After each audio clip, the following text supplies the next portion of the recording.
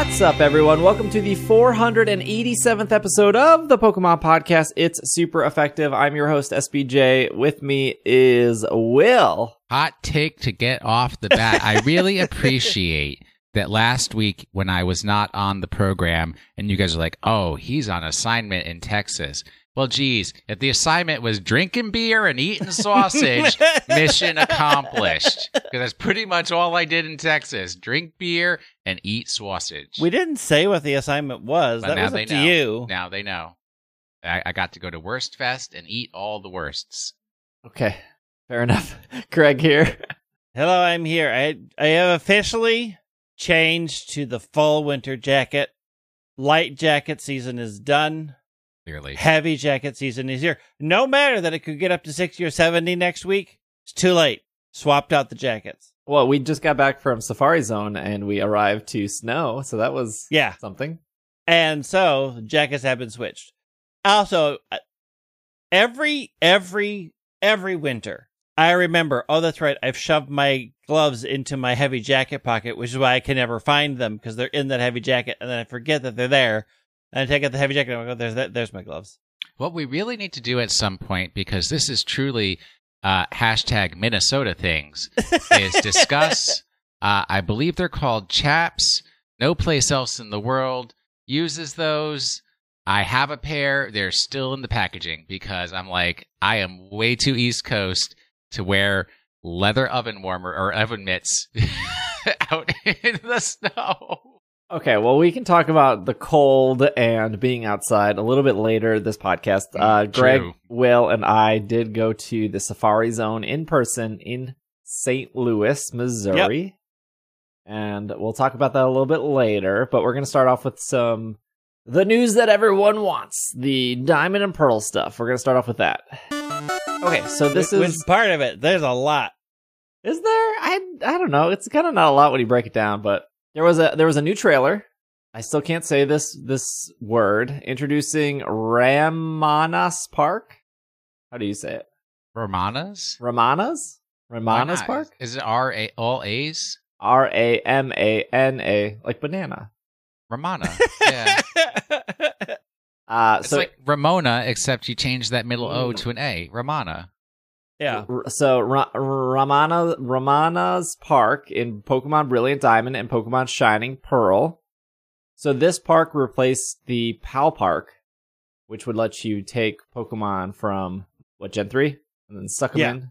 Yeah. That's what they finally did with PAL Park. So now we know that. But what does that mean? The Pokemon Company International and Nintendo reveal new details about how to encounter legendary and mythical Pokemon in Pokemon Brilliant Diamond and Shining Pearl, available on November 19th. That's this week, exclusively on the Nintendo Switch. New to Pokemon Diamond, I'm just going to say Diamond and Pearl. New to Pokemon Diamond and Pearl, Ramana's Park is a facility that players can visit after entering the Hall of Fame. You have to beat the game. There are caves dotted throughout the park, and the chamber inside them are filled with a mysterious atmosphere. Trainers can view a new video. That was the 1-minute trailer.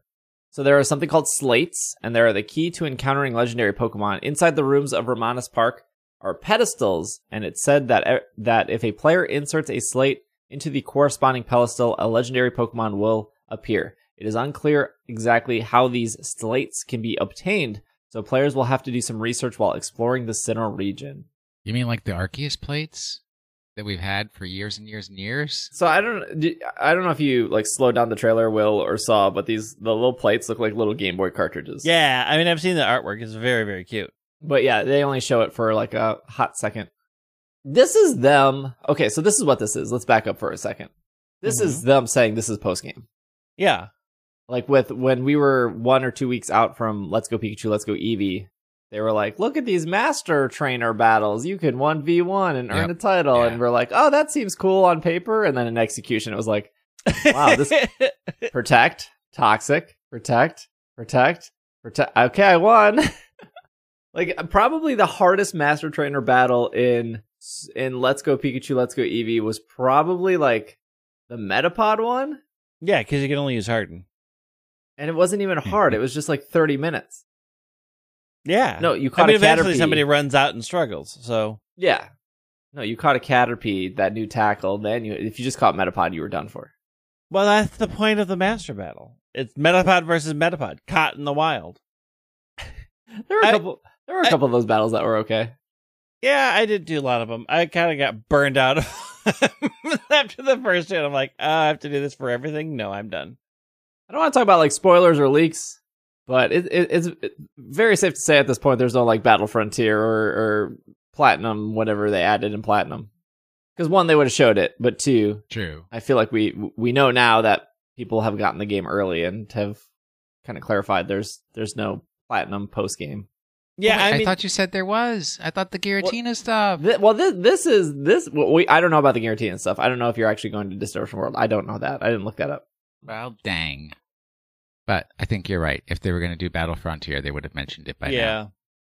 I mean, it's a weird thing to like have hidden at this point if they're going to add it.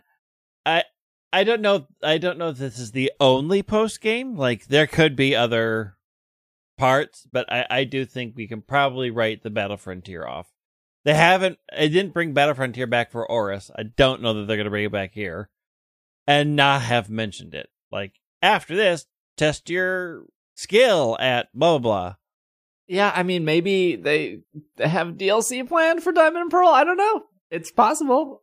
Like, if anything, they've been very good at throwing surprises our way. Who knew that after Sun and Moon, we would get another Sun and Moon that was almost identical, and then who knew after that we would get a remake of Gen 1, which we've already had remade, and then we got our first Pokemon game on our first new generation on the Switch, and that generation had DLC, so we also didn't expect a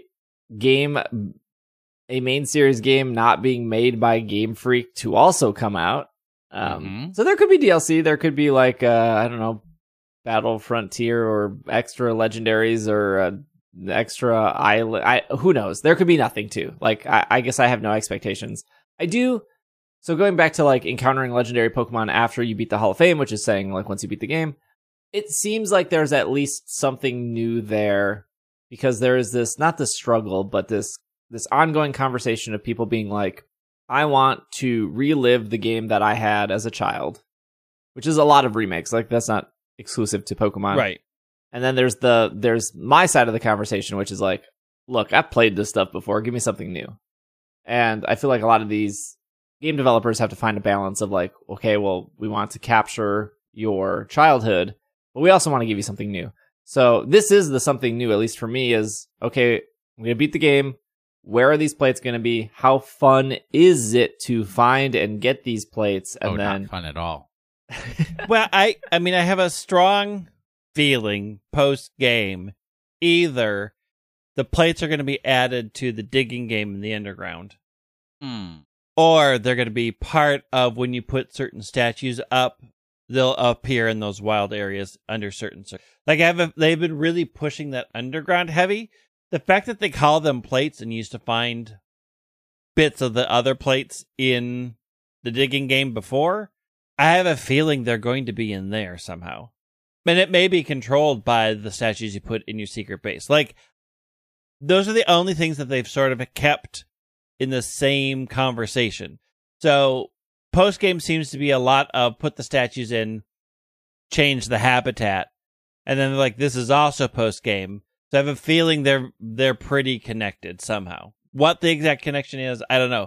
But I would not put it past them to put them behind that frustrating digging game. I mean, we could hope that digging game is better this time. Nothing that they've shown of it suggests that it is better. But it looks exactly the same. It is interesting that they're trying to preserve that park even though it has no purpose any longer. Right? Yeah. We're not transferring Pokemon in from another generation. So what can we do with that park? Oh, let's make it this new unique feature. I mean, I like that they're doing something with it. I did half think, are they just going to cut it out of the game? Is it going to be there? So having it be there and change to another way to hunt legendary and mythical Pokemon, it's cool. I like it. Legendary Pokemon players can encounter. Some legendary Pokemon can only be encountered in one game version or another, but players can still try to get them on their team through other means, such as trading with other players. In Brilliant Diamond, it is possible to encounter Raikou, Entei, and Suicune and Ho-Oh. In Pokemon Shining Pearl, it is possible to encounter Articuno, Zapdos, Moltres, and Lugia. I think since then, Nintendo, not the Pokemon Company, I think it was Nintendo, tweeted that Mewtwo was going to be in Diamond and Rayquaza was going to be in Pearl. That's not equal. Definitely not. That's true. Also, they have not mentioned Kroger and Groupon. I'm assuming those are going to be split. Or not available. How do you do Rayquaza and not Kyogre and Groudon? Very easily. Pretty easy. Raymond showed up for the party and the other two didn't. It's like, nah, I have things to do. Okay, I know we always talk about like, hey, these are the thoughts that happen, on socials or in our communities. But it's so funny seeing people be upset about being like, I can't get all of them because. You mean in one of the games versus the other one? Yeah. Since day one? Since day one of 25 years ago, you also couldn't get all of them because this company... That's the way it was in Sword and Shield. Even in the Dynamax Advantage. That's what I'm thinking behind. Too, is like, I don't know why this comes as a surprise. This is definitely not like a sudden heel turn by the Nintendo company. Like, ha ha ha ha, you could get everything in one game before, but now you can't. But it's like, sudden twist, we're evil now. I want to find these people and be like, did you not play Ultra Sun, Ultra Moon, where all of these were sitting at the end of the game? Did you not play Omega Ruby Alpha Sapphire when all of these were sitting at the end of the game? Did you not get the Diamond, did you not get the Sword and Shield DLC where all of these were sitting at the end of the game? Why are we upset about this? Do you not play Pokemon Go? I'm swimming in Lugia. They were handing them out like candy. Like, why? But even in Sword and Shield, the legendaries, there were some that you could only get in one versus the other. So yeah, like you had to make a choice between Eliki and you can always start. It's just not getting but also, even in the what are they called, Mega Raid Adventures or whatever, there were some that were version exclusives. You had to know somebody who had the other one to invite you to their raid. I think it's funny to see those conversations happen because like we play every Pokemon game, but it's very clear that these people haven't. Like if they were complaining about not getting Zapdos, I can't imagine they play Pokemon Go, or they clearly didn't get the DLC to Sword and Shield, right? They didn't get Ultra Sun and Moon. Well, these are literally people who like Diamond and Pearl are the only Pokemon, original Diamond and Pearl are the only Pokemon games they ever played before. And they were like, oh, they must have fixed this by now. Yeah. They give us all of them. Yeah, they surely will give us everything. Surely a game that's based on trading with your friend will cut out a core mechanic and give us everything. Here's the takeaway, though. I look at this and I go, okay, cool. I don't care, right? I have so many legendary Pokemon from the even with the Sword and Shield DLC, I have not finished Dynamax Adventure. I haven't caught almost all of them because I don't need them. What am I going to do with 18 Zekrom? Nothing. Yeah, but that's you. That's not the average player. I'm not the average player. So when I read this, it doesn't really sway my decision, right? I'm not desperate for Articuno. I played Let's Go Pikachu. I have Articuno since, Red and Blue. But clearly that the Pokemon Company / Nintendo / Game Freak, they have done enough market research and they understand customers better than these Twitter people or these Reddit people, that they know that not every Pokemon player buys every Pokemon game. And these Pokemons to here still have so much weight in people's decisions. Mm-hmm. Hey, even though the hardcore players like me and the people listening to the show, they have 1 million Zapdos, they're going to buy the game regardless. But we know that somebody out there is missing a Ho-Oh, and that once we say a Ho-Oh is in this game, that person's going to be like, well, that's the game I'm buying. They know that this is still a very important selling feature to the majority of their audience, in my opinion. I mean, you're not wrong, and it's not even just the legendaries. It's what are the regular Pokemon that are exclusive to each version? And if you're asking me to choose between an Oddish and a Bellsprout, that decision's been made. Mm-hmm. Yeah, it's Glameow. Would you stop? Nobody cares about that stupid cat. Look forward to online features. This is such a weird press release. For players looking forward to playing Diamond and Pearl and Shining Diamond and Pearl, there will be a software update version 1.1.0 available November 11th. ahead of the game's release. With the software update 1.1.0, players will be able to enjoy communication features of the Ground Underground Super Contest Show and receive items for Mystery Gift and visit Romanas Park after entering the Hall of Fame. This part of this press release is so weird because the game doesn't come out till 19th. And the only thing I can think of is like, okay, well, reviewers have the game early to play, but they would just tell those people anyways. Like, hey, IGN, just a heads up, we're doing an update. Like, as a person, it just seems very weird for them to call that specific thing out. But maybe I don't think so. I think that by calling it out ahead, they help stop people. It was like, oh, the game was so broken on release, they had to do a patch day one. Like, they're getting ahead of it, saying we are putting in a patch immediately because we want to make sure that these were working and this is going in, so that they can at least have something official out to stop people from. It won't. Let's be real. It's not going to stop them, but it gives us ammunition to point saying, hey, this wasn't a mistake. Their game wasn't broken day one. They said they were releasing a patch. Right. Yeah, it's not unusual for developers to ship a game early because they have to especially now, make the cartridges and they have to get them overseas and they have to The shipping problem is so bad right now. They probably had to ship actual cartridges at the start of summer and be like, program it with what we have now because these are the only shipping times we can get. Yeah. The shipping situation is so dire. Who knows how early they had to actually commit to getting something out. So I'm not surprised that there's a patch day one to be like, okay, we had to put something on those cartridges. Here's the rest. Yeah. But even beyond that, even if the patch solely serves to unlock the online capabilities because they didn't want the reviewers to have the online capabilities, it's better to get in front of it and say that's what's happening versus because people don't read. It's 2021. People don't read. So if I get my game and I start it up and it's like, all right, you've got to patch it, then all of a sudden it's mystery and speculation of sure, what is this? Yeah. What are they patching? Well, and this is not a spoiler, but one of the leaks or what happened when people got the game early is there was no title screen, and that was talked about. This game doesn't even there's no intro cinematic. It's just you turn on the game and then you go new game, and that's been patched in since, and we have that now. But it's I want to know these games when people when people are going to put together the fact that they have the ability to do patches now.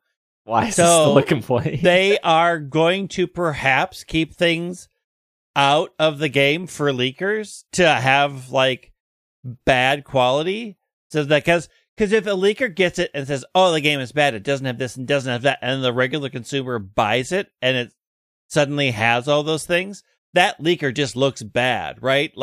Well, you have an incomplete copy, so you are basing everything off of bad information, and it discredits the leaker. It is the benefit of a company in this world of online connectivity to hold stuff back for a patch, because it doesn't hurt them. If you're buying the game when they want it and they patch it the same day, your experience is good. Yeah. If a hacker gets it and gets out flawed data and tries to make a name for themselves off of bad information, it only hurts that leaker. The things that are missing always make sense. Why you don't need the title screen? The title screen is so irrelevant. Somebody's working on that, and you can just add it in, and it's fine. It is not anything that's going to break the game. Which is we need to fix these things first. Don't worry about the title screen. We can add that the day before. I mean, Final Fantasy has been delayed for 2 weeks for a very similar reason. At launch, a maximum of 2 players, yourself included, will be able to battle and trade Pokemon in the Union Room. A software update released in the future will allow for more additional players to join. Please see this page for more details. So I think in original Diamond and Pearl, it was 4 people, right? 4 DSs could connect in the Union Room. Local or online? I think local both. or online. I don't remember. I don't know if online was 8 though. When I remember back then. I remember looking at screenshots, you could see probably 8 people in a Union Room. Yeah, it was more. I think it was 4 locally because that's all the infrared could handle, and I do think it was online 8. That familiar? I don't know. It was a long time. I could go pull it up, I suppose, but Okay, they also say you can befriend mythical Pokemon as a perk for linking the Pokemon Sword, Pokemon Shield, Pokemon Let's Go Pikachu, or Pokemon Let's Go Eevee games. If players have play records from one of the qualifying games I just read on their Nintendo Switch when starting their copy of Brilliant Diamond or Shining Pearl, they will be able to add a mythical Pokemon to their team. If you have Sword and Shield, you can speak to the gentleman in the flower field located southwest end of Floroma Town. Floroma Town to get the mythical Pokemon Jirachi. If you have Let's Go Pikachu or Let's Go Eevee, you can speak to the madam in literally the lady standing next to the dude. They're like standing next to each other in this little corner in the map in this town, and she will give you a Mew. Ooh, shiny? Can it be shiny? No, these This cannot is the most important question. I believe these cannot be shiny locked.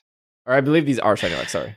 Jirachi, Mew, can be added if you own Diamond or if you own Sword and Shield or Let's Go Pikachu, Let's Go Eevee. Since people were freaking out about not having Zapdos, I'm going to say those same people probably freaking out that they can't get a Mew now because they didn't buy Let's Go Pikachu, Let's Go Eevee. And the demos don't work. The demos don't work, yes. The demos don't work. Just but FYI. All you do is you find a friend who has the cartridge for the other game, put it in your Switch, start it up. And then literally get your Pikachu and then save it. Yeah, exactly. Yeah. I am that friend. I have it. Talked about this before. Talk about it again. Mythical Pokemon is just a key word for marketing. That's fine. I mean, if you're getting both Diamond and Pearl, and you have one copy of Pokemon Shield, ideally you will still be able to get a copy. You will still be able to get Jirachi in your copy of Diamond and Jirachi in your copy of Pearl. So the ways to get Jirachi. This is cool. I don't know if it convinced I am sure there are people still on the fence for these games, and I'm sure I don't know if the mythical Pokemon are enough to put people over. The problem is these games are $60. There have been a lot of ways to get Mew in the past. There's not been a whole lot of ways to get Jirachi in the past, but Jirachi's that weird one where you can get unlimited Jirachis technically if you had the disc. Yeah, but then you have to know somebody who had the disc. Yeah. To give you a Jirachi. And I got that disc. I do think they still sell games, right? I do think that people will be when it's on sale or for Christmas, or I've got a coupon or I got a gift card, I want this, I'll pick this up. Or it's going to encourage them to, the other thing it does is say, hey, I want to borrow this cartridge from you to get this, and since they do have to play it for a little bit, it does sort of maybe encourage them to be I played this far, it's actually more fun than I thought, let me continue with this, or I'm going to go buy my own copy. It is an entry point to get people to try these other games, to see if maybe they'll buy it, right? Even if they borrow it, they may buy it after playing it for a while. So it's kind of a win-win, because it doesn't cost them to give out yet another Mew or yet another Jirachi. It's just code. Not to switch from Diamond and Pearl, but just another pre-order bonus, or not pre-order, but there's a special in-game bonus revealed for Legends Arceus, which is Shaman Landform bonus. Trainers who have played Pokemon Sword and Shield will be able to take on the research quest. So they have to at least do something here. Mm-hmm. In Pokemon Legends Arceus, which they will have the chance to add the mythical Pokemon Shaman Landform to their team. They will also be able to claim a Shaman Kimono set designed after the mythical Pokemon. The request that allows players to meet Shaman will be available to accept in Jubilife Village after you view the end game credits. Players can claim the Shaman Kimono by speaking to the clothes person after joining the Galaxy Expedition team. Clothes person. I find it interesting that the biggest thing that I find interesting about this announcement is that Legends Arceus will have some sort of post game. Because why would you have outfits after the ending credits if there wasn't some post game to enjoy? Well, I would hope that there was some post game.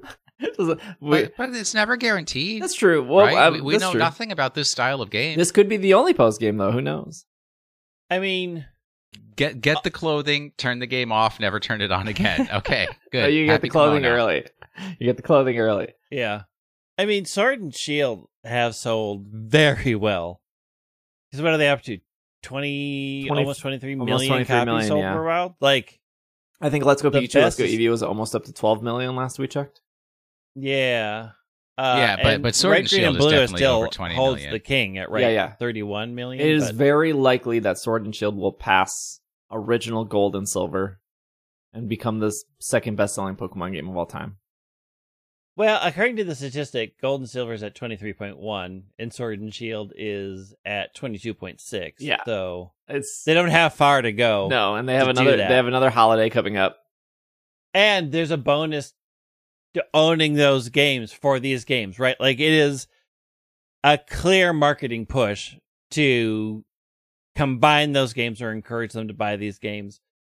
Get Diamond and Pearl from your mom and dad, get Sword and Shield from your grandpa. Yeah, and they still probably want people to buy Sword and Shield since there's no competitive in Diamond and Pearl, and I wonder if that's like intentional at this point of like I think it was intentional also because I think it would be so hard to change out of Sword and Shield with Dynamax already built in and do all the post game work in Brilliant Diamond. Like, I just feel like they thought this is a very remakes don't sell as well, so why would we want to push all competition there when these games are still viable and there's so many people playing these games? Yeah, I still strongly believe, though, that since the remakes are made by an external company, they are like, we are not going to put something as critical as our competitive, Yeah, our VGC competitive, which has been that so too. core for so long, in somebody else's hands.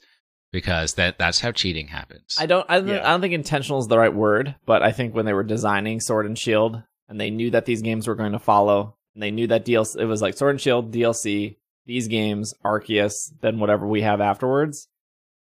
I think it was like, we know that this competitive scene is going to be 3 years in this specific game. Yeah. And Yeah.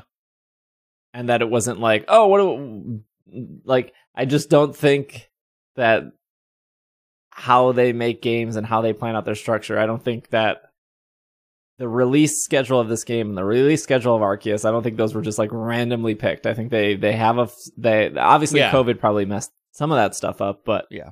I'm going to safely assume once Diamond and Pearl comes out, there will still be those raid weekends in Sword and Shield. There will still be season changes. There will probably still be a new format that we haven't seen before in Sword and Shield, to keep that competitive stuff alive. And I hope that there is at least some sort of compatibility between Diamond and Pearl, with Sword and Shield, so you can be like, well, I caught a Snover here. I can still move it over. Sword and Shield will have an update to at least accept that new symbol, because we know that we're not getting that update until early 2022. Yep. But I don't see why Sword and Shield would be like, nope, can't take any Snovers from Diamond and Pearl. That's too complicated. Like, I think that's complicated. probably a pretty. Yeah, I mean, all Diamond and Pearl and Legends of Arceus do is add yet another game to the calendar weekend where everything else happens. Everything is going to happen on the Janine's same like, weekend, great, yes. I'm just going to pencil them in on those exact same days. We're going to have Legendary Cartridge Day in Diamond and Pearl. We're going to have Legendary Raid Weekends in Sword and Shield. We're going to have Cartridge Raids somehow in Pokemon Go. And it's all going to happen on January 14th. Gonna happen. We got one day to get it done. Gonna happen the same weekend Legends come out. Good luck, have fun. Here's a community day. Although when I think about it though, if you have people that only play one thing, to have everybody excited about Pokemon, different aspects to be able to talk to each other, like, I'm doing something fun on this day, is kind of clever. It is. Because it has that sort of community feel, even though people might be doing different things. I mean, in an ideal world, yes, but we all know of the huge walls that each of the Pokemon community builds up. I will not speak with a Pokemon Go player. Oh, no. Oh, no. I'm a Sword Especially, and Shield player. especially if they would do a Safari play Zone. Pure Pokemon. I don't play Go. Yeah, I mean, like, even though we've complained and like our folks in Slack, they're like, there's so much happening this weekend. Like, we are such the exception to that. Like, Right. not every Pokemon player is doing Go, Sword and Shield, TCG, whatever else, Masters. Look, Masters never Pikmin. has a special weekend. fit Masters it- is like, here's more people. Gotta fit Go. in that Pikmin. You know, I saw an interesting conversation also happened this week where, so we talked about how you can get Mew and Jirachi pretty early, literally before the second gym, because the second gym is Gardenia. And so you can get a Mew and a Jirachi before the second gym. Very possible. And this is Nuzlocke easy mode. this is not new to any Pokemon game. You can technically trade yourself a Garchomp if you wanted to start your True. journey. You can choose to go through the entire game with the Weedle if you never want to evolve it. You can choose to use Eternatus against the Leon battle or not use the Eternatus. By the way, if you do use Eternatus, you will get special voice dialogue from Leon being like, you're a cheater. Please delete your copy. That's what he says. How dare you? How dare you use this against me? But the conversation just seemed very negative. It was like, oh, kids are going to be like, Pokemon games are too easy because they're getting a Mew or a Jirachi. And like, I roll my eyes because like, who cares if it's easy? Not even that. In Black and White, you could get Victini, I think, Right. before the third gym. Yes, The I think third you or needed fourth 2 gym. gyms for Victini. Yeah. And like, okay, where's the difference here, kids? There- And there so is this no difference, now, but, like- 10 years later, they're doing the same thing. But it's the same conversation every single year when these mythicals come out. And at the end of the day, I just think to myself like, hey, if that kid wants to use Jirachi and he's having a great time and he makes it to the end of the game because he had a Jirachi, how is that an L? That's Kids these Yeah. days have it too easy. They get these super powerful Pokemon right off the bat. They don't have to go up against Brock with a Caterpie. I had to play the real Pokemon.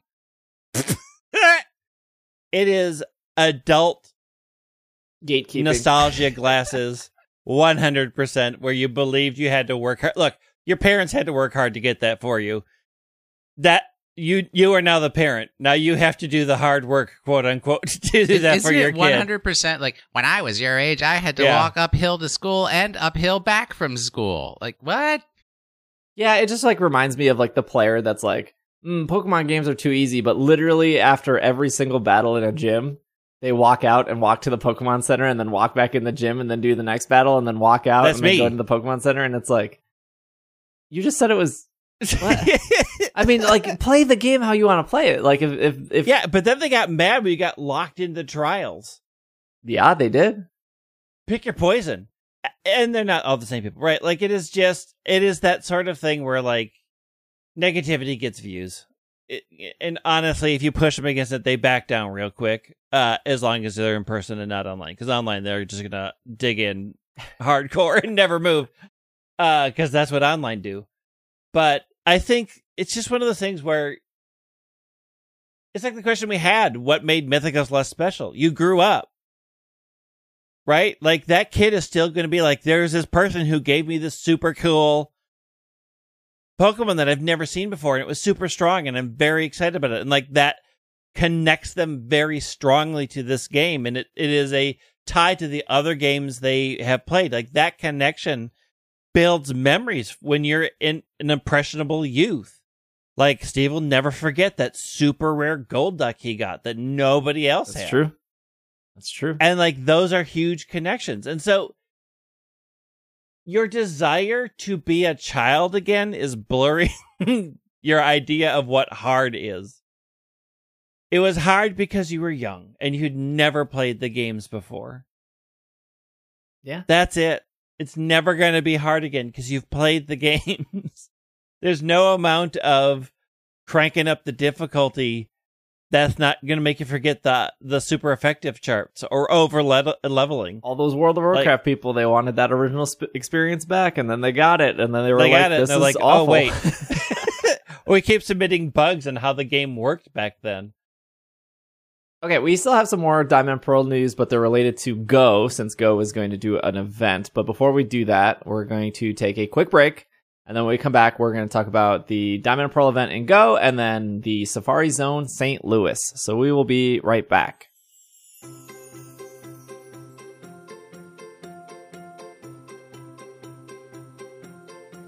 This episode of It's Super Effective is brought to you by Jazzwares. With the holiday being the most wonderful time of the year, you can now celebrate it with the 2021 Pokemon Holiday Calendar. This 24-piece calendar set will surprise you every day leading up to the holidays.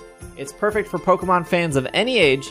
This officially licensed Pokemon product from Jazzwares is now available at your local retailer for $29.99, and it is perfect for the holiday season. Jazzwares was nice enough to send me the holiday calendar, and we opened it on stream, and Twitch chat was like, I need to get this holiday calendar. So I opened one slightly early to take some pictures, and I was like, this is great, this is awesome. The little figures that it comes with, like little like plastic figures, and they're really, really nice quality. And we're going to be opening the holiday calendar on stream leading up to the holidays, and it's going to be exciting. But this is awesome, and if you're looking to add a little bit of Pokemon to your holiday, the 2021 Pokemon Holiday Calendar from Jazzwares should be available at pretty much any of your local retailers. And we are back from our break. Let's celebrate the release of Pokemon Brilliant Diamond and Shining Pearl with a Pokemon Go event. Trainers! This is off PokemonGoLive.com, by the way. Experience the Sinnoh region in an adventure reborn with Pokemon Brilliant Diamond and Shining Pearl in celebrations of the release of these games on Nintendo Switch. Pokemon originally discovered in the Sinnoh region will be appearing more often in Go. Turtwig, Chimchar, and Piplup will be wearing special Sinnoh-inspired hats and will be appearing in the wild. And avatar items inspired by the first partner Pokemon will be available in the shop. Starting on Tuesday, November 16th at 10 a.m. from Sunday, November 21st, you will be able to get half incubator distance and 1/3 super incubator distance. Costume Pokemon such as Turtwig wearing Lucas's hat, Chimchar with Lucas's hat, Piplup with Lucas's hat, and then Turtwig, Chimchar, and Piplup all with Dawn's hat will be appearing in the wild, and they will all have a chance of being shiny. There will be a new collection challenge to celebrate these costume Pokemon, and that will be available. Completing the challenge will get you 1,000 XP and 3,000 Stardust and an encounter with Frostlass. The following avatar items will be available starting Monday, November 15th at 12 p.m. PST. A Turtwig, Chimchar, and Piplup costume. They are something else, that's for sure. I mean, they're cute. They're okay. That Chimchar is a little weird, but the Piplup one's fun. Why? What's weird about it? I don't know. I think it's just the fact that your head's in all of their mouths. The following new avatar items will be available at no cost starting on Monday, November 15th. A Sinnoh hat, Sinnoh top, Sinnoh pants, Sinnoh shoes, Sinnoh backpack, Sinnoh skirt, and Sinnoh boots. No Sinnoh socks. Socks are still banned. No from socks. Sinnoh. You'll be able to get event-themed stickers by spending Pokestops, opening gifts, and purchasing them in the shop. The following one-time bundle will be available. There will be an event box, one-time exchange with 20 Pokeballs and 1 Sinnoh Stone. There will be a great box so many for 300 Pokecoins with 3 Super Incubators, 2 Incubators, and 1... This is actually a great deal. The great That's box. The Bobby box right there. The great box is a great deal, but you must set your expectations correctly because we all know that even though you're getting 3 Super Incubators, 2 Incubators, and a lure module, you will still get guaranteed disappointment. The eggs will not be in your favor. They never are. So there's 2 parts to the Diamond and Pearl stuff. So part 1 is the Brilliant Diamond part. That will be Tuesday the 16th through Thursday the 18th, so kind of short. You're going to be able to get more Pokemon in the wild, like Seal, Murkrow, Poochyena, Aron, Turtwig, Chimchar, Piplup, all wearing the hat. Bidoof, Kricketot, and Baneri. Sorry, these Turtwig, Chimchar, Piplup, they'll be wearing Lucas's hat. And then the rarer spawns are going to be Weasel, Burmy, Larvitar, and Scyther. Cresselia will be appearing in 5-star raids. All the 3-star raids are bad. You can skip them. Mega raid will be Lopunny. Eggs will be Badoo, Bonsly, Happiny, Mime Jr., Riolu. Those are 7k, by the way. Field research during this time will be giving you Dawn's stuff. So that would be Turtwig, Chimchar, Piplup with the hats, Sand Cloak Burmy, and Trash Cloak Burmy. And then when Shining Pearl comes out, you're going to see Pinsir, Misdreavus. Hey, I need those ghost Pokemon. Yeah. We're not going to get it in time. Houndour, Spheal, Turtwig, Chimchar, Piplup with Dawn's hat, Bidoof, Kricketot, Baneri, Glameow. If you're lucky, these are the rare spawns. It's going to be Slowpoke, Bagon, Weasel, and Burmese Sandcloak. Cresselia will still be in 5-star raids. Lopunny will still be the Mega. Your 7k eggs will still be the same. Your field research is just opposite at this point, so if you missed out the 2 days of Turtwig wearing Lucas's hat, you'll be able to do field research to try to get it. And then that event, is November 18th through Sunday, November 21st. So kind of a short event, but the flipping halfway through is kind of cool, I guess. Granted, you have enough time.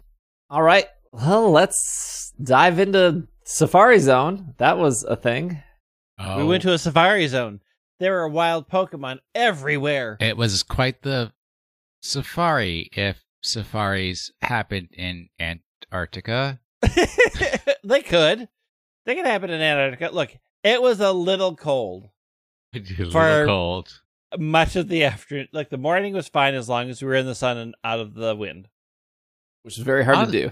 But also, my one commentary on this Diamond and Pearl release celebration is I don't need any more Burmese. No more Burmese. Thank you. Done. No Burmese. We had a lot of Safari Burmese. We had a lot of Safari Chatot. I found the elusive Unknown S. I was all over that park. I was catching balls. I was finding the guy's teeth. I was doing all the things. Okay, maybe let's explain what a Safari Zone is real quick. So we planned this event 2 years ago. Yeah. We made a decision 2 years ago and it finally came true this year. I would actually describe it as this is the first and last event that Steve, Will, and Greg will ever do together. The fact that we're all here today recording this is actually the miracle. Look, I got the Safari Zone shirt on. I prepared. Oh, true. If you're watching the YouTube version, you can see the shirt. It's a great shirt, by the way. A Safari Zone is not a community day, but not a Go Fest. And I had a lot of people ask, and that's a very common question in the Pokemon Go community is how are the shinies? What's happening? It's a little bit in between. So if you've never been to a Safari Zone, and maybe a lot of people haven't because of the past 2 years, it is usually at a park like a Go Fest has been in Chicago's parks, and their Niantic will set up tents, and they will have little competitions normally. They usually have a store for both a Niantic store and a Pokemon Center store. They usually have the very repetitive Pokemon Go music playing at some of these stations. They usually have photo opportunities. There's signs everywhere being hey, if you're walking through this, you're giving us permission to take photos. The spawns are incredibly good. Everything is lured up. Incense is great. There's but when it comes down to shiny stuff, I can't remember what the Safari Zone odds are, but Community Day is 1 in 25. Normal odds are 1 in 500. And then your Go Fest is closer to 1 in 100. And I want to say last time I checked, Safari Zone was closer to 1 in 200-ish. Sounds about right. But like everything Go related, you're going for the experience. I mean, it is cool if you know you're never going to make it to Australia, New Zealand to get a Chatot. You can get Chatots for your friends. It's cool to collect letters of unknown. The unknown this time spelled St. Louis. So that's a handful of letters that you can complete. Yeah, I only got the first S from the Saint. I could not get the S for Lewis. That's the struggle. It's always that second S. I looked, and I could not find the last S. Throw is technically a regional right now. I think Throw and Sock rotated. I haven't seen Sock in a long time. But anyways, there was Throw there. Although I don't remember if he's regional or not. The featured Pokemon, I suppose, one of the featured Pokemon was Teddiursa. So when you finished your research, you did get a shiny Teddiursa guaranteed, which was kind of nice. But yeah, and unlike the couple Go Fests we went to, there were raids here. The first couple Go Fests didn't really have any raids because we learned from year one that was a complete disaster. And then the second year, they were no raids allowed, and that's fine. And so to lay out that whole experience, the place that we went was called Tower Grove Park.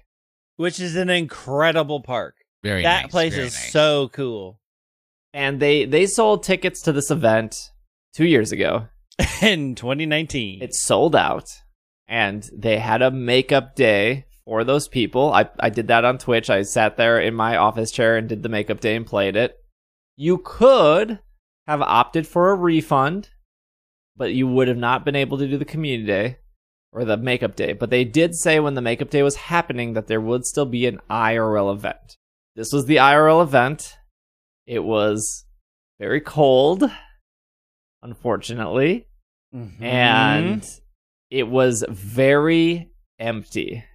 Yeah, well, for us, because we went on the Friday, right? So Yeah. I had a low expectation that people were going to take off work for the 2-year-old makeup. In the It middle finally of happened. Yeah. winter season. I would say, oh boy. Okay, I do want to say Niantic did offer me free tickets to this event, but because I bought the tickets 2 years ago, I didn't need them. I actually gave the tickets away. So to those 2 people who received my free tickets, I hope you enjoyed them. You know who you are. Wasn't me. But I bought it. I have been to Worlds, I've been to Nationals, I've been to Regionals, I've been to Pokemon fan conventions, I've been to GoFest, I've been to a lot of different Pokemon events. Symphonic Evolutions, mall tours, you name it, I've done it. This event was the smallest gathering of Pokemon players I have ever gone to for the insane amount of work Niantic put in. I will say, yes, I agree. The amount of work that Niantic put into it compared to the number of people that showed up, yeah, your proportion is correct.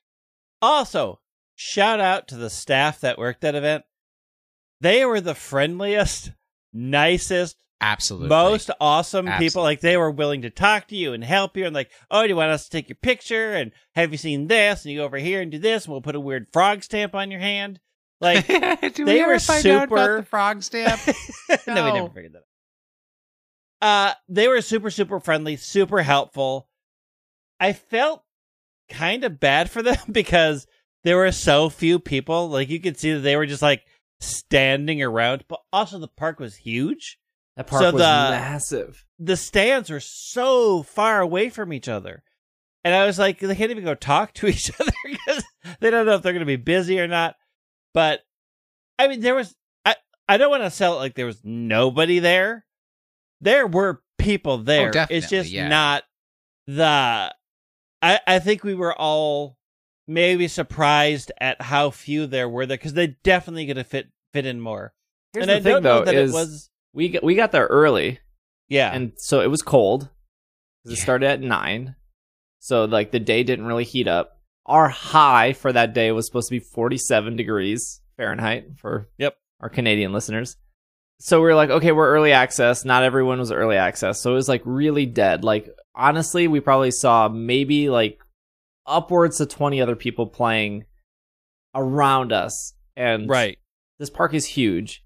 And when it got into the afternoon, so what the cool thing they did is the Niantic people or helpers or staff, they were like, hey, just a heads up, there's a raid event at 1:30. And every time we like walked past somebody, they were like, how are you? Do you Hi. need any help? Also, Yeah. there's a raid event Also, at 1:30. Hey. So 1:30 being the raid event and having the most people, it wasn't that busy, unfortunately. Yeah. I mean, but also I don't, because they were only selling so many physical in-person tickets, right? They sold no more like- tickets since 2019. yes. But there's only like a certain amount there was like RSVP for coming in person, and I don't know if those were limited. Like, I don't know if that they really decided to keep social distancing and say you have to RSVP, and if you come in too late, you're not going to get any of these. And it didn't speak to me so much of like, oh, people didn't want to come here. It was much more like people are overly cautious. Niantic was overly cautious. This park is huge, and they just wanted to make sure that you didn't have to clump with anybody if you didn't want to. Yeah, but I honestly think that from my perspective, the major contributing factor was that we went on a Friday, which is a work day, and people are actually back to work again. And this was 2 years ago. You could have people who were super active Go players 2 years ago who have dropped off, and they were like, I'm not going to take time off of work. I'm not going to travel to St. Louis, where 2 years ago they would have been like, oh yeah, we're getting 10 people in a hotel room and we're all going to crash and do Safari Zone and have a wild time. I doubt that it was even 10% of the people who bought tickets showed up. Because why would you? I would agree. Yeah. Yeah. Like, Niantic did the right thing and said, hey, we're actually doing this event. You're more than welcome to come because you bought a ticket. But also, if you can't, we understand. Play it at home.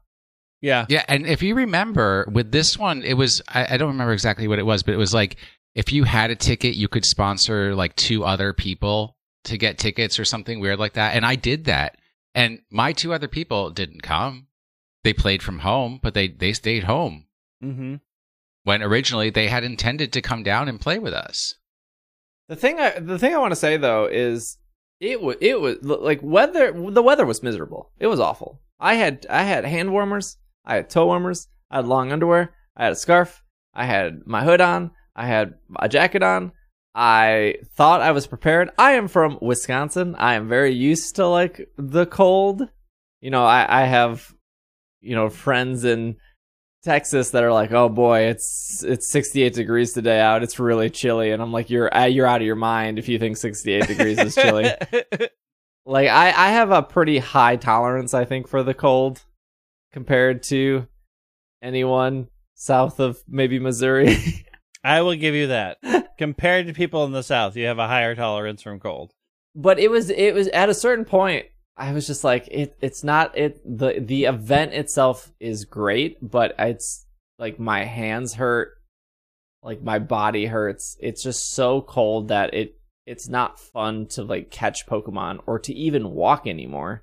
Yeah, when you get that full body shiver, right? It's Yeah. like your entire body is just like, oh. And Well, it was like in the morning we could find places to be in the sun and you could warm up, and you felt like, okay, well, as long as the sun holds out and I can find these places, I get a break from the cold. We went to lunch, the clouds moved in, it started to snow, and there was no coming back. It was just solid cold from that time on. And having to pull your hand, like, hand warmers only do so much if you can keep it in your pockets, but you have to pull it out to play the game. So it was like you were always exposing parts of, like, and my hands are out now they're cold. Because I had 2 hand warmers, electric ones, and I would be like, it's great when I'm holding them close to my body, but when I have to play the game, I pull them out of this freezing cold and I'm miserable again. But there's like a certain point, and maybe people in the South don't get this. There's a certain point where the cold just gets through to you, and no matter what, you're like when we got back to the hotel and I was sitting down, I still felt as cold as I did, even though we were The only thing that will warm you up is getting a bath bomb and sitting in a massive hot bathtub. and going to Or Bath and Body Works and spending $18 on bath salt, which was incredibly a overpriced. giant chai latte, which is my preferred way. If the weather was like 10 degrees warmer, if it didn't start snowing, if the sun was actually out, If it wasn't so windy. I think the cold would have been tolerable if it wasn't so windy, because like when it was no wind and kind of like okay, it's cold, but the wind picked up and you're like, nah, this is bad. It is so cold. but if the weather wasn't awful, it would have been an incredible experience. Yeah. I mean, I will say I still had an incredibly fun time, right? Like, we got to meet a lot of super great people. We had a lot of fun. We got to... the spawns weren't anything particularly great, but we got like to Burmy? tour a very cool park. We got to see parts of a city that I'd never seen. I got to meet a bunch of people. We got to hang out. I mean, like, all of the... If my only complaint was that I'm cold, that's still a very good Yeah. event to me. We had a lot of fun, even though we had to like go inside every so often and be like, I just need a break. And to also, if you only went to play for like a couple of hours, the cold was tolerable.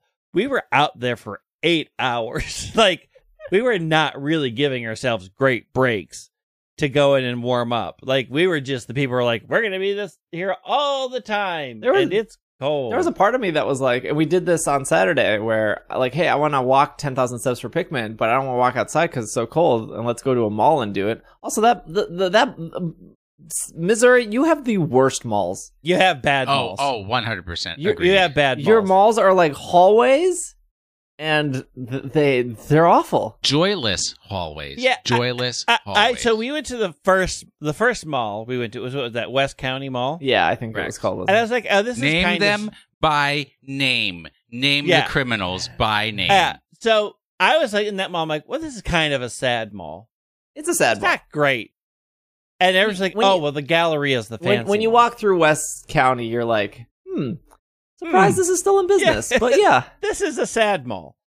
And they're like, I don't know, Galleria is the good one. Galleria is the fancy one. We went to that. That is also a sad, sad mall. Oh, people like I knew about the Galleria when I worked at Apple because we would have. So the thing about St. Louis, I don't know it that well, but St. Louis has like one tax, or Missouri, or maybe Missouri, but they have like a tax-free day. So when I worked at Apple, people would drive to St. Louis to the Galleria because that's where an Apple store is, and they would buy a computer because it was tax-free day, but then they would use their employee discount.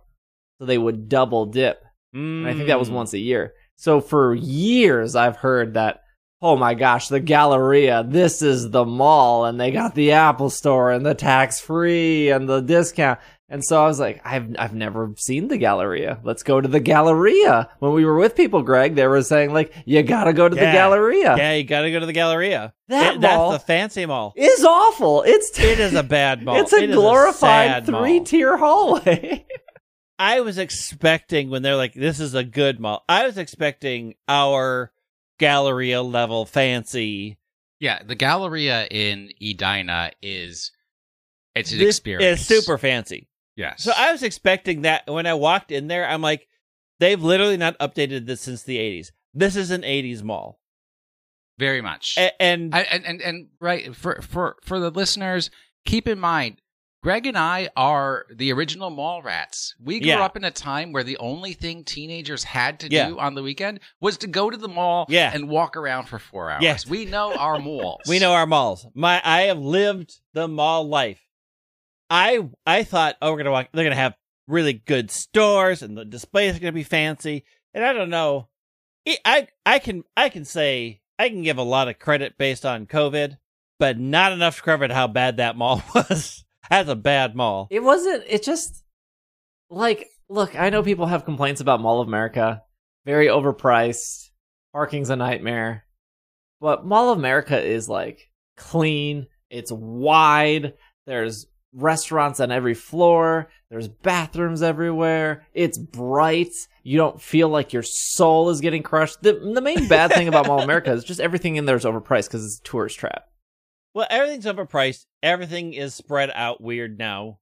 And if you live here, there's literally no reason to go to the mall. There's nothing unique in the Mall of America, right? Yeah. There's just everything you can find everywhere else. So it is really sort of just doubled down on being a tourist destination. But because it's a tourist destination, it is very bright. They took very good steps to make sure you had outside light coming in.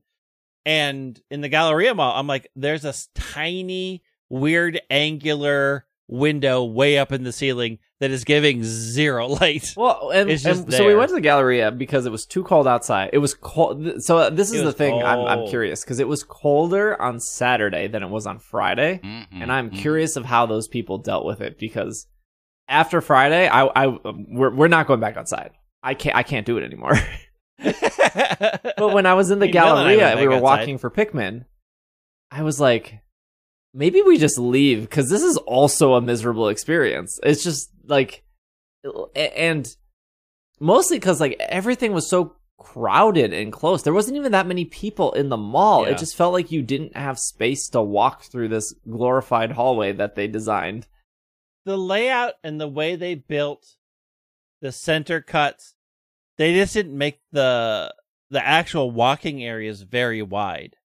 So if you had two people walking next to each other, you already felt like you had nowhere to go. Like you were trapped behind these people. until you could get one of the weird junctions to pull out around them. It's a very dark and cramped mall. 2 out of 10. Oh, no. It's still better than Boston Commons in Arlington, Virginia. It's at least a 4 out of 10. All right. I'll give you a 3. 3 out of 10. But the sheer number of Foot Lockers that mall felt the need to have for a 2-floor plus food court mall that's where you need to look at your proportions and analysis what you're doing with your life. Yeah. There's a lot happening. Hey, I'll tell you, this is not a Pikmin podcast, but I'm still having a great time with Pikmin Bloom. I think I hate saying we love our Pikmin, but on Friday I felt I had more fun with Pikmin than I did with Pokemon Go, only because I didn't have to keep tapping on things and running away from things. I could just say, "You Pikmin, do this." I'm putting the phone in my pocket. I am putting my hands in my pocket.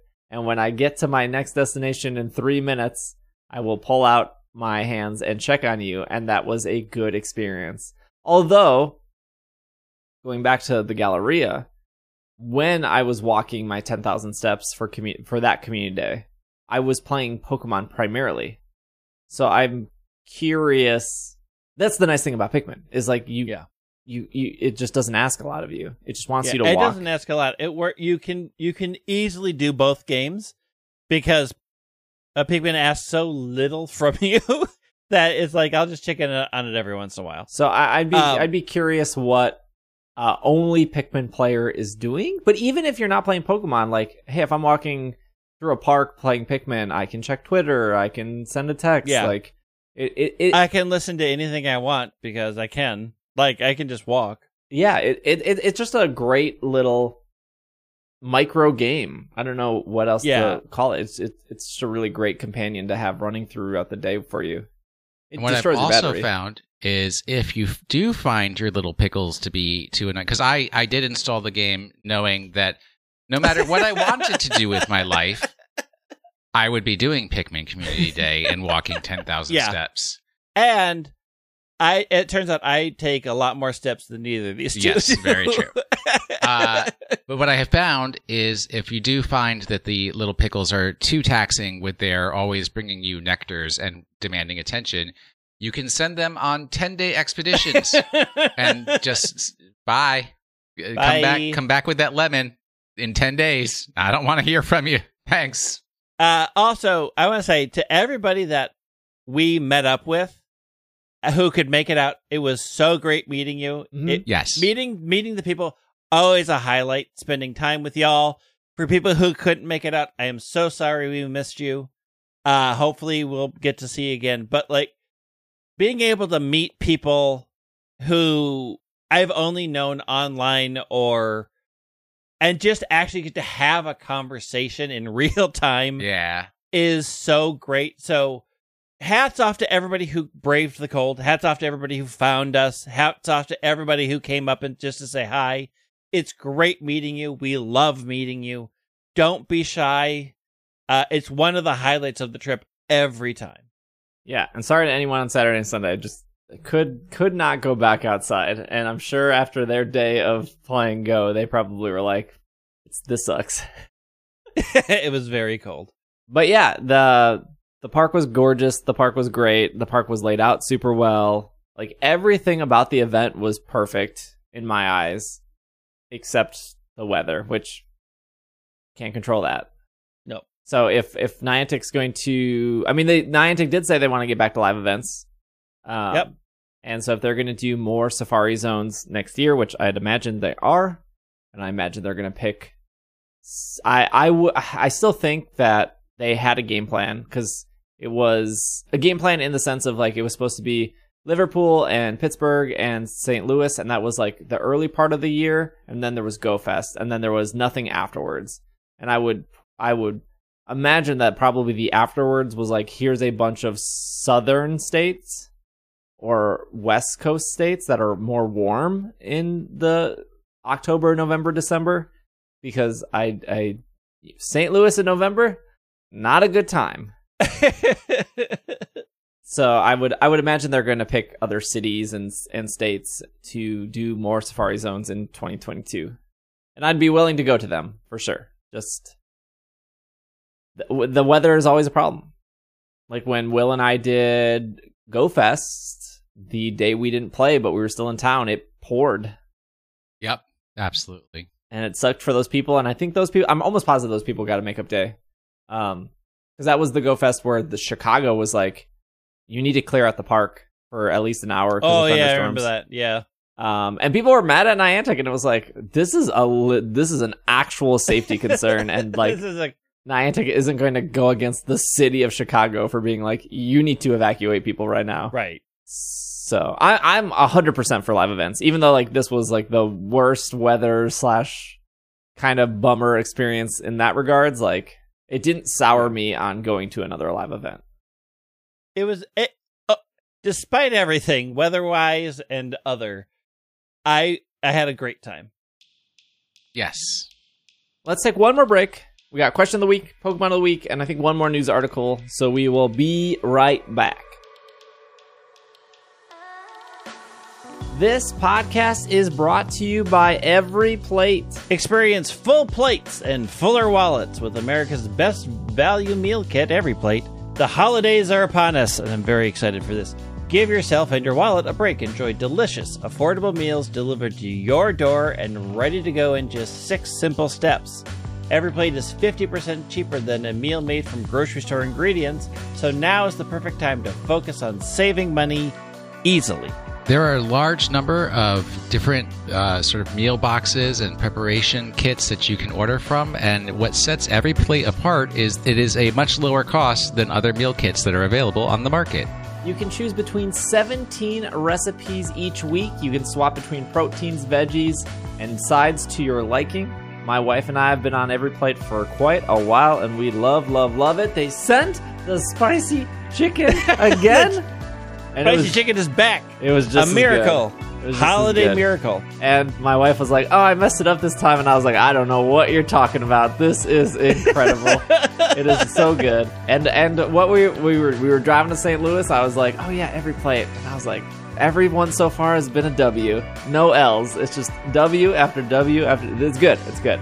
W stands for win. There you go. You can try Every Plate for just $1.79 per meal by going to everyplate.com and entering code SUPEREFFECTIVE179. Get started with Every Plate for just $1.79 per meal by going to everyplate.com and entering code SUPEREFFECTIVE179. I think last time we read a code, it was $1.99. Yeah, this Correct. is a better deal. Now it's $1.79. This is a better deal. Better deal for already a great deal. So if you're on the fence, fall off the fence. On the side of Every Plate. Everyplate.com, code SUPEREFFECTIVE179. You can save up to $104 in value.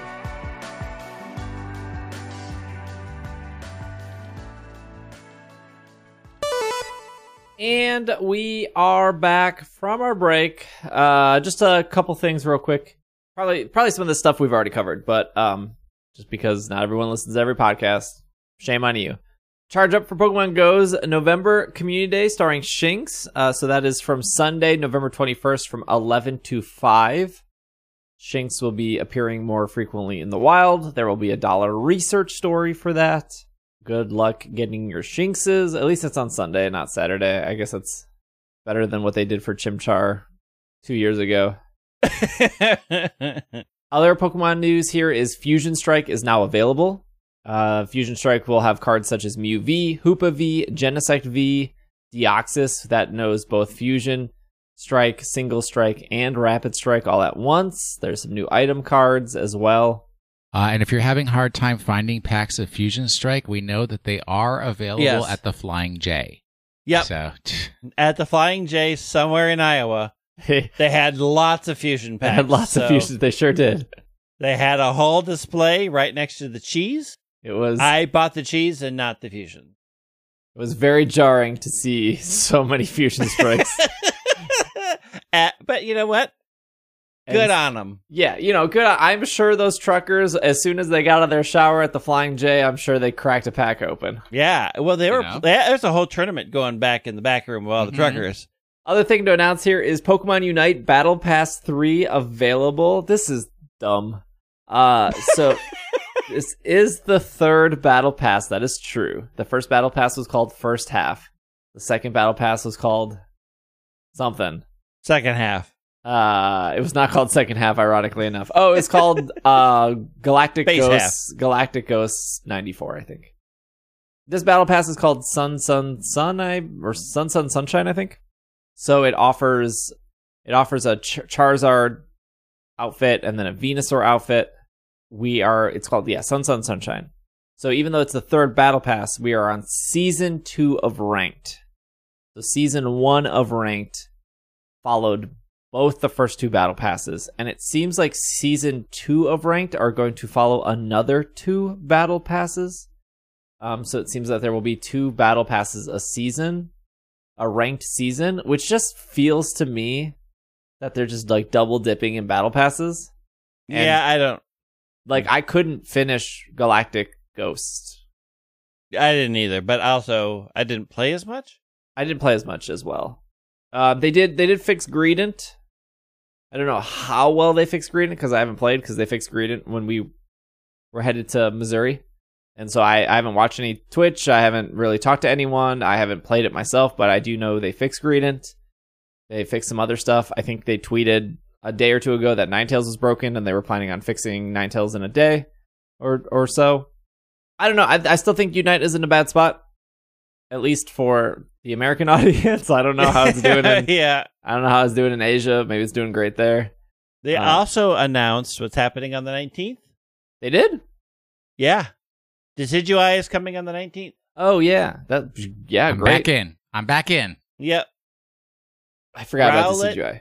is coming with beak and its arrows. The game is still broken, but you can be a ghost bird.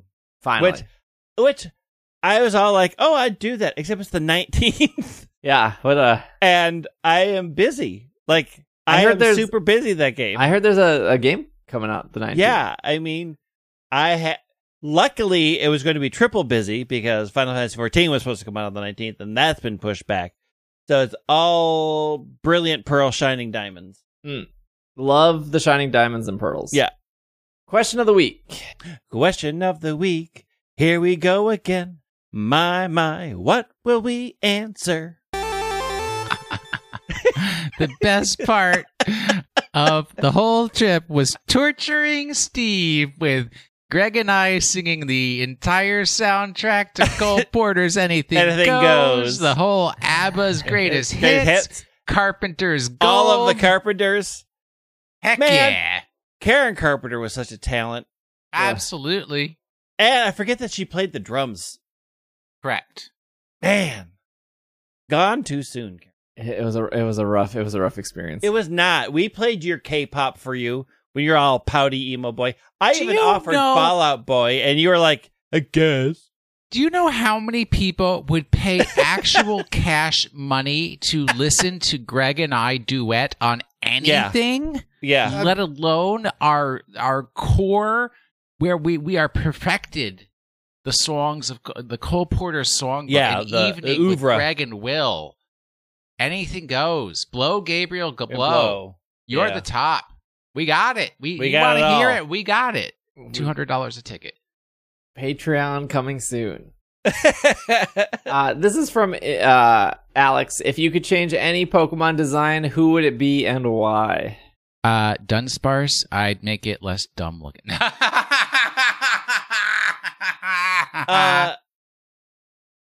Okay, this is good.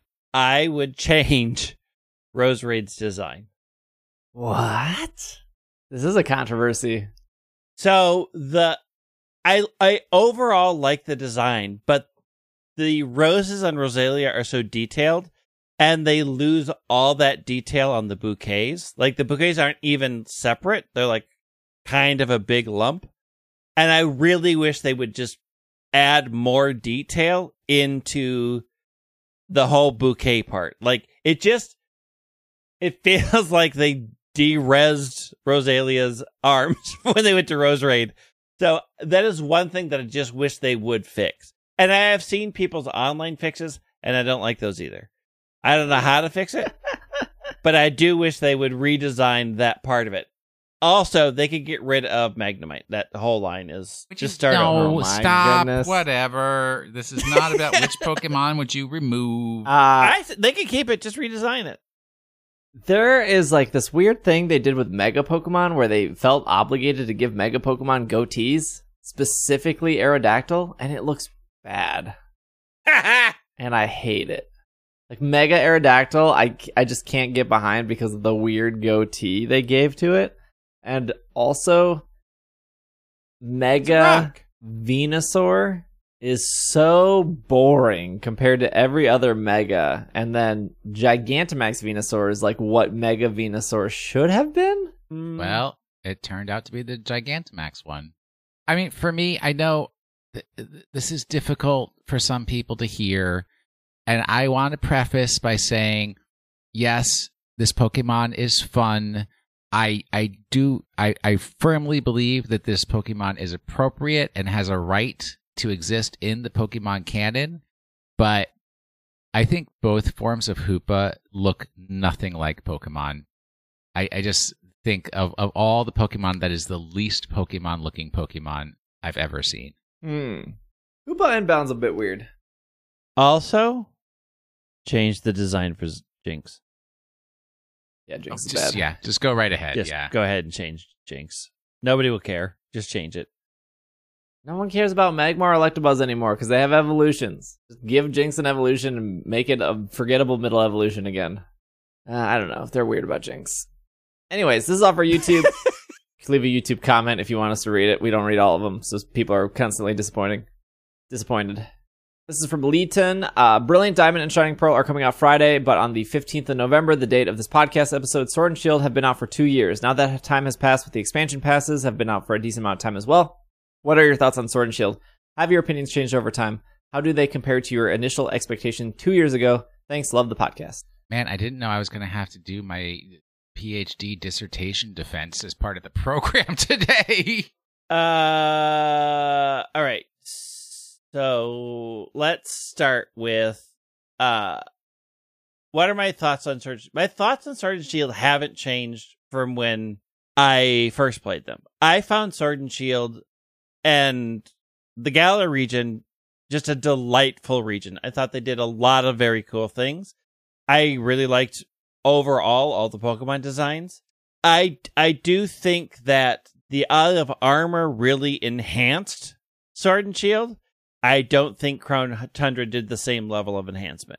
I think, like, a lot of what they did for Isle of Armor is very varied. It feels like it's got micro climates. It feels like vibrant and kind of mazy. And I feel like Crown Tundra is less all over the place. Like, it's definitely easier to navigate, which I appreciate. But I feel like they didn't introduce as many new Pokemon in there. So whenever I'm in the Crown Tundra, I'm running into things that I ran into the wild area before. So Crown Tundra just feels less special on some levels. And really, I spend most of my time hanging out outside of the Dynamax Adventures door. So, like, there's not a reason to go a lot further in. And there wasn't, like, Digging Paw and Digging Maw in Crown Tundra. So I think the DLC on a whole enhanced my thoughts about Sword and Shield, but not by much. I still really think they're a very strong addition to the whole series. Like, I think I would put probably Sword and Shield in my top 5, probably. So for me, I would say the concepts introduced in Sword and Shield, the stadiums and that kind of battling and everything, and having that be unique, and that was fantastic. That incredibly fun. It harkens to the original, but it gives you something new, a new way of looking at things. I would say possibly the worst story of any Pokemon game ever. Makes the least amount of sense of any Pokemon game ever, except that Isle of Armor and Crown Tundra had good stories. that were interesting and fun to play through, little micro stories, or however you want to look at them. But overall, 2 years later, there is still stuff to do in Sword and Shield. Yeah. The game has not run out. It is a game that you can keep playing. You can keep finding things to do. There is so much content that I think it really surpasses other Pokemon games with the amount of ongoing content, the fact that they still have monthly events that are unique and timely and fun. I think that is what's really outstanding. Yeah, I don't think my thoughts for Sword and Shield have changed. I definitely like the games a lot, and I agree with Will that the game still is offering something 2 years out. And you can, like, you obviously make your own fun in Pokemon games and do what you want to do, but as much fun as I had with Ultra Sun, Ultra Moon, it was a lot of just shiny hunting. And I got into a little bit of competitive battling near the end. But all the steps they took to make competitive easier to get into, to keep changing it every couple months, to not only change the rules, but to like ban Pokemon, offer tournaments, the Players' Cup, that kind of stuff, like really just broke down so many barriers to get into competitive and to watch people play competitive, even if you don't like it. And I think the thing that no one ever talks about with Sword and Shield, compared to other Pokemon games, is that the world and the economy in the world just feels valuable. Like if you spend 30 minutes going around the Isle of Armor picking up stuff, it doesn't feel like it's a waste of time because you're going to use that stuff in some way. They've really also like captured a good way to make you come back once a month, right? Like the special event raids are like, okay, I'll jump in for a bit. You know, I'll test my luck. I'll see what I get. Like it is, they have sort of found a good sweet spot to keep you engaged with their game 2 years out, which is a pretty impressive thing. Yeah, I think. I mean, it's been a year since Crown Tundra. I still haven't caught all the legendary Pokemon in the Dynamax raids. I still haven't gotten Regigigas yet in the Crown Tundra, even though I have all the Regis to activate that. I caught all of the Galarian birds in specific Pokeballs, and I wanted to do that again on my other copy in different Pokeballs. I still have so many loose ends to do, and I won't be able to complete them when Diamond Pearl comes out. I did do a lot of battling. I did a lot of mark hunting. I did a lot of raids. I did a lot of Dynamax Adventure. I did a lot of shiny hunting. Like I feel like I can keep naming things I did in Sword and Shield. And after I beat Ultra Sun and Moon, I was like, yeah, I did Rainbow Rocket, and then I just shiny hunted. Yeah. And the thing that we know too, though, is that unless there's some real surprise that we have not seen, Diamond and Pearl is going to offer so much. Yeah. And then it's going to be like, yeah, you did your Diamond and Pearl. Right. But I was like, I still have stuff. I'm the same. I have stuff I have not finished in Sword and Shield that I know I will come back to. Yeah. Because I want to finish that stuff. Same. Yeah, there's really nothing in Ultra Sun, Ultra Moon that I need to go back to. I have a bunch of shinies there that I want to get a couple ribbons on and then move them over, but I don't really need to do anything new there. Same with Let's Go. I thought Let's Go was great, but I played through Let's Go, beat it, caught my legendaries, caught a bunch of shinies, did a couple master rank, but I feel like I don't have a reason to go back there. And with Sword and Shield 2 years out, I can think of a dozen reasons to go back to those games. They are, story aside, because the story does not make any sense, they are a very solid game. I think they tried enough things that you kind of get that is hopeful for the future of the series, but kept a lot of things very tied. It felt comfortable while still feeling like, oh, the way they do Gym's House is really cool, and this is kind of cool. Like the wild area is really fun to be in. I think it hit a really good balance of making steps forward the way that all Pokemon games barely make steps forward. Like they did make a lot of solid steps forward that didn't really feel like they were detracting from the game. Well, Pokemon of the Week. Well, I mean, it's more like Pokemon of the Month at this point. It's been going on for so long. I just wanted people to understand me and what I was trying to get to. So the second set of clues that I gave, it's real short, so I'll just read it here. The Pokemon Dhelmise is 12 foot 10 inches or 3.9 meters tall. And then it says, why not Dhelmise? Why not Ghost? Why not Grass? Why not Dark? Why not Water? Must one be these things to hide within the shadowy nautical creature? So what do you guys got? It's Munchlax. It's why not? It is why not. You are correct. So let me just explain for the people who just, because nobody really got it off the first clue. So the first clue, also very short. This is a find the Pokemon in the tall grass kind of clue. On this cool October evening, the shadowy nautical creature set out to deceive. All right, so a lot of people were like, oh, shadowy nautical creature. That is Dhelmise. And then you have to go a little further. This is a show your work GRE level type question. Dhelmise is a grass Pokemon.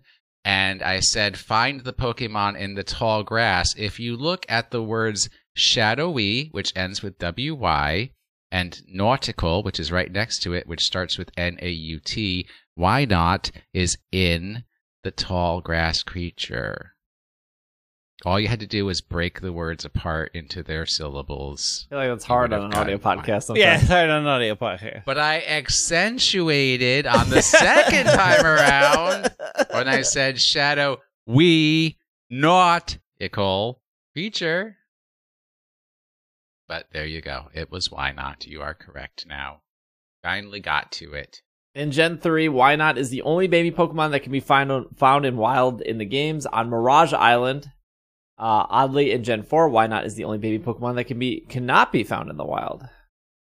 Why Not is the only Gen 3 Pokemon who made their debut before the Diamond and Pearl series. Sorry, Ruby and Sapphire series. Why Not has the lowest special attack of all Psychic-type Pokemon. Great shiny. Okay, shuffle icon. Good shiny. I mean, there's not much to why not. Yeah. No. Yeah, he's cute.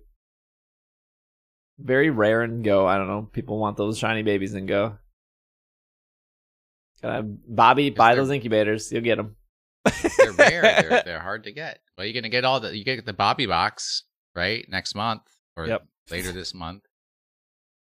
All right, you ready for this week's? Ready for this week's. This should be much easier. So we're taking it down, the power level down a little. We recently had an error on this program, as since the Galar region was introduced, Tornadus is no longer the only mono-flying type Pokemon. What I also find to be quite unique, though, is that all of the bird Pokemon that for some unknown reason are both flying and normal type are normal type as their first or primary type, while flying is actually their secondary type. There are only 2 Pokemon evolution lines and 1 Pokemon with 2 alternate forms that have flying as their primary type and either dragon, steel, or water as their secondary type. Of these, only 1 maintains the same first and second type before and after evolving. If you wish to guess this week's Pokemon of the Week, you must identify the very first dual-type Pokemon to have flying as its primary type. Oh, sounds like a good one. You mean like it sounds like a good Pokemon? No, it sounds like a good question of the week. Well, it's not question of the week. Or It's Pokemon of the Week. Well, this is our last episode before Diamond and Pearl come out. They come out on the 19th. This podcast comes out on the 15th. So, what that means is that we will have a mini-series, probably launching on, I'm assuming, Friday? The morning of, maybe? Depends. Saturday? Probably Saturday. I'm talking about when we plan to meet. Greg is nodding his head. Friday. I'm looking at dates. The miniseries will launch on Saturday. We might have just a short normal episode on the Monday. which I don't know if we've done that before, but we have ads now, so we kind of have to like stick to. Yeah, I usually get the week after a game comes out off. Yeah. And then usually these mini episodes are like 8 episodes long, and they follow each gym, and then, well, sometimes 9, because then there's like a bonus. What do you think? So Greg and I will be recording that. That'll come out, and that hopefully will be great and fun, and you guys can follow along on that. Otherwise, we'll be doing Twitch all weekend too. I'll be starting my Diamond and Pearl Marathon at 12 p.m. Central Time on Twitch on Friday. So that, if you don't want spoilers for a 15-year-old game, I'm not starting at midnight. I'm starting at noon. That should give you some time to get ahead of me. I play pretty slow. I'm in no rush to beat the game. I'm in the rush to beat the game for the miniseries, but there are some people that just zoom through that game. So if you want to hang out, if you want to play Pokemon with other people, that'll be the place on Friday. I'll still be streaming on Twitch all this week. Now that we're back from St. Louis. If you want to support the show, meet other trainers, hang out with other people, looking for those Zapdos for Raikou trades, for the version exclusives, our Patreon is patreon.com/PKMNCAST, or just ISE.cash. And I think that's all we have. Very exciting week this week. So expect a lot of content. I'm looking at my calendar. Sorry, if you're watching the YouTube, you're probably seeing me like look back and forth as I like look at my calendar, like panicking, trying to plan out that this game is 5 days away. But appreciate you making it to the end. If you want to follow Greg on Twitter, it is at White Wing. Will on Twitter at Washing the Sink. I'm at Dragging a Lake. You can follow the podcast on Instagram and TikTok and YouTube and all that stuff. PKMNCAST. Thank you to our sponsors this episode. Thank you for making it to the end. If you want a keyword, what the hidden message for the Twitch, what is it?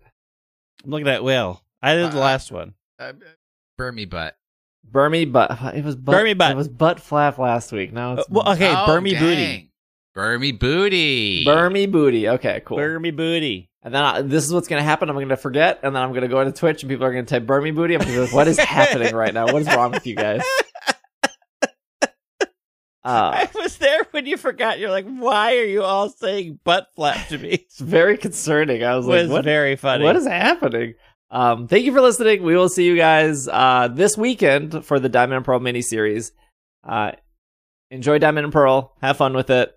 And yeah, this has been another episode of the Pokemon Podcast, and we are super effective. Super blistering winds and shivering cold.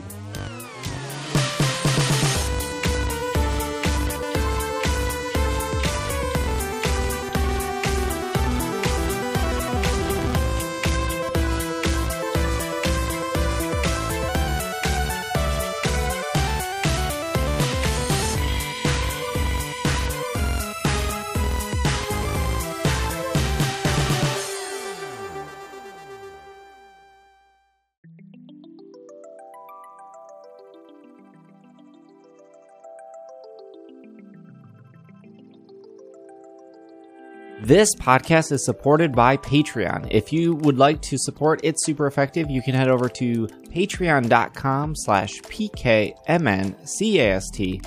A huge shout out to our Patreon producers, starting with Steven, Sean, Matthew, Bovine, Kay, Jessica, Jacob, Brian, Evan, Ryan, Patrick, Nate, Catherine, Casey, Josh, Gray, Dylan, Carlos, Alvaro, and a shout out to our executive producers of Steph, Spencer, Courtney, and Brady. Thank you so much for your support. It is greatly appreciated. And we couldn't do the show without you guys. Thank you again, and we will see you next week.